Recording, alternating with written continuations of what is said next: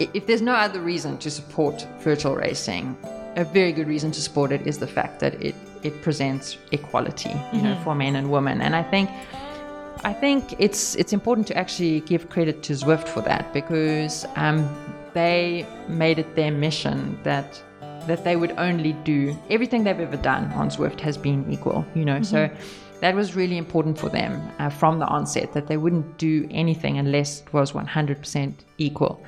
And I think that that's been really important if we consider the virtual Tour de France. So, you know, the Tour de France has been a big issue for women's cycling. You know, the fact that the ASO just don't really care for women's cycling, and the fact that they're just super aggressive. ASO are super aggressive. They only want to do something that makes them money. And they don't, you know, they realize that maybe women's cycling could make money in the long term. They don't even want to take the risk of having to invest up front for the now to benefit in the long term.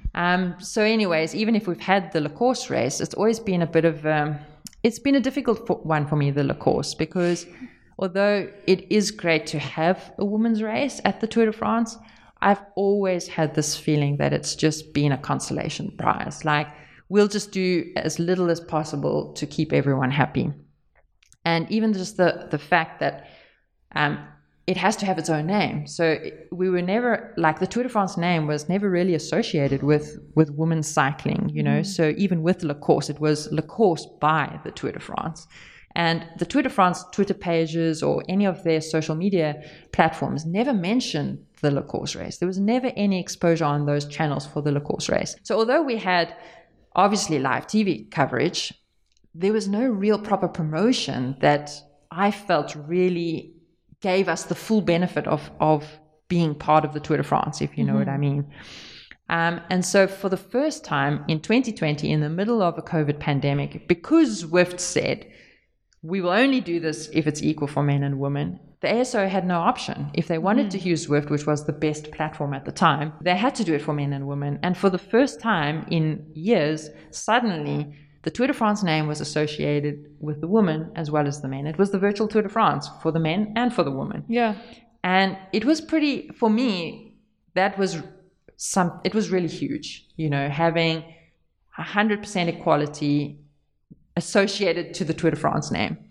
And I to this day, I still kind of feel like it wasn't given the credit that it really deserved, you know, that there still hasn't really been that penny drop moment for so many of my colleagues and even people involved in women's cycling, that's really huge, you know. And if that's just one reason to get behind the virtual racing, it's a very good reason. It's true. Yeah. A lot of people, like, one of the main arguments and a lot of the problems that people have with virtual racing is the comparison to racing on the road. Yeah. For example, drafting and things like that. And I think the way that you're saying it sounds like it is very similar, while still being a very different beast to tackle, kind of. Yeah, well, so that is the big problem, is that it's being compared, and I don't think it should be compared. That's like comparing men's cycling, women's cycling, when they're totally different things. Or road cycling to track. Yeah. I mean, they're totally different disciplines. Or road cycling to mountain biking. It's all forms of cycling, but they're different disciplines. And that's why I'm actually quite happy that it's now been recognized as its own discipline, because that's the way it should be. And I don't want it to be compared to road cycling, because it is a totally different discipline. And yeah, I mean, if we look into it, it is a game at the end of the day, and there are going to be some things, like, of course, the draft effect is maybe not, well, it's certainly not 100% accurate, because it's great while you're in the bunch, but as soon as you get dropped, it's almost impossible to get back. So that is one of the issues. That's the experience I have with real racing too. Well, it can be true. Yeah. So I don't know. People can criticize the draft effect, but at the end of the day, I think what makes Zwift so cool is the fact that there are all these elements. You know, there's the draft effect, there's the power-ups, whereas a lot of the other platforms is purely power to weight. So I think let's give some credit where credit is due, and it is quite an exciting platform, but it is its own discipline. And you know, it's interesting to think, like, why why do certain people perform well on it and others not? Why is it there's not such a big crossover between road pros being good on Zwift?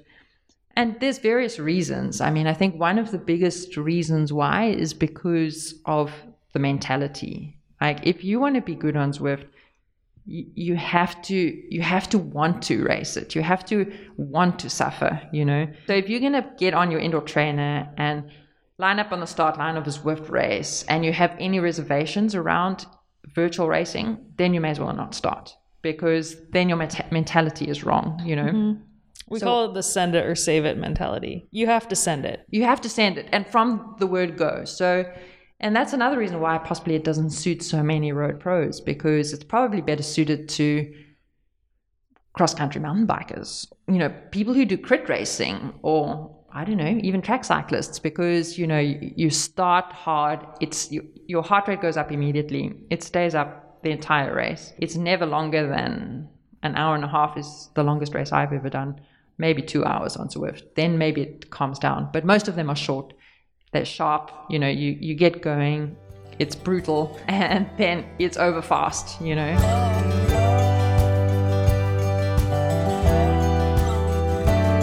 For my full conversation with Ashley Moolman-Pasio about everything from her growing business, Rocket Corba Cycling, to being on SD Works with Anna Vanderbregen and what she's looking forward to in the future, and her thoughts on all things e-racing, check out the Freewheeling Podcast anywhere podcasts are found. Thank you.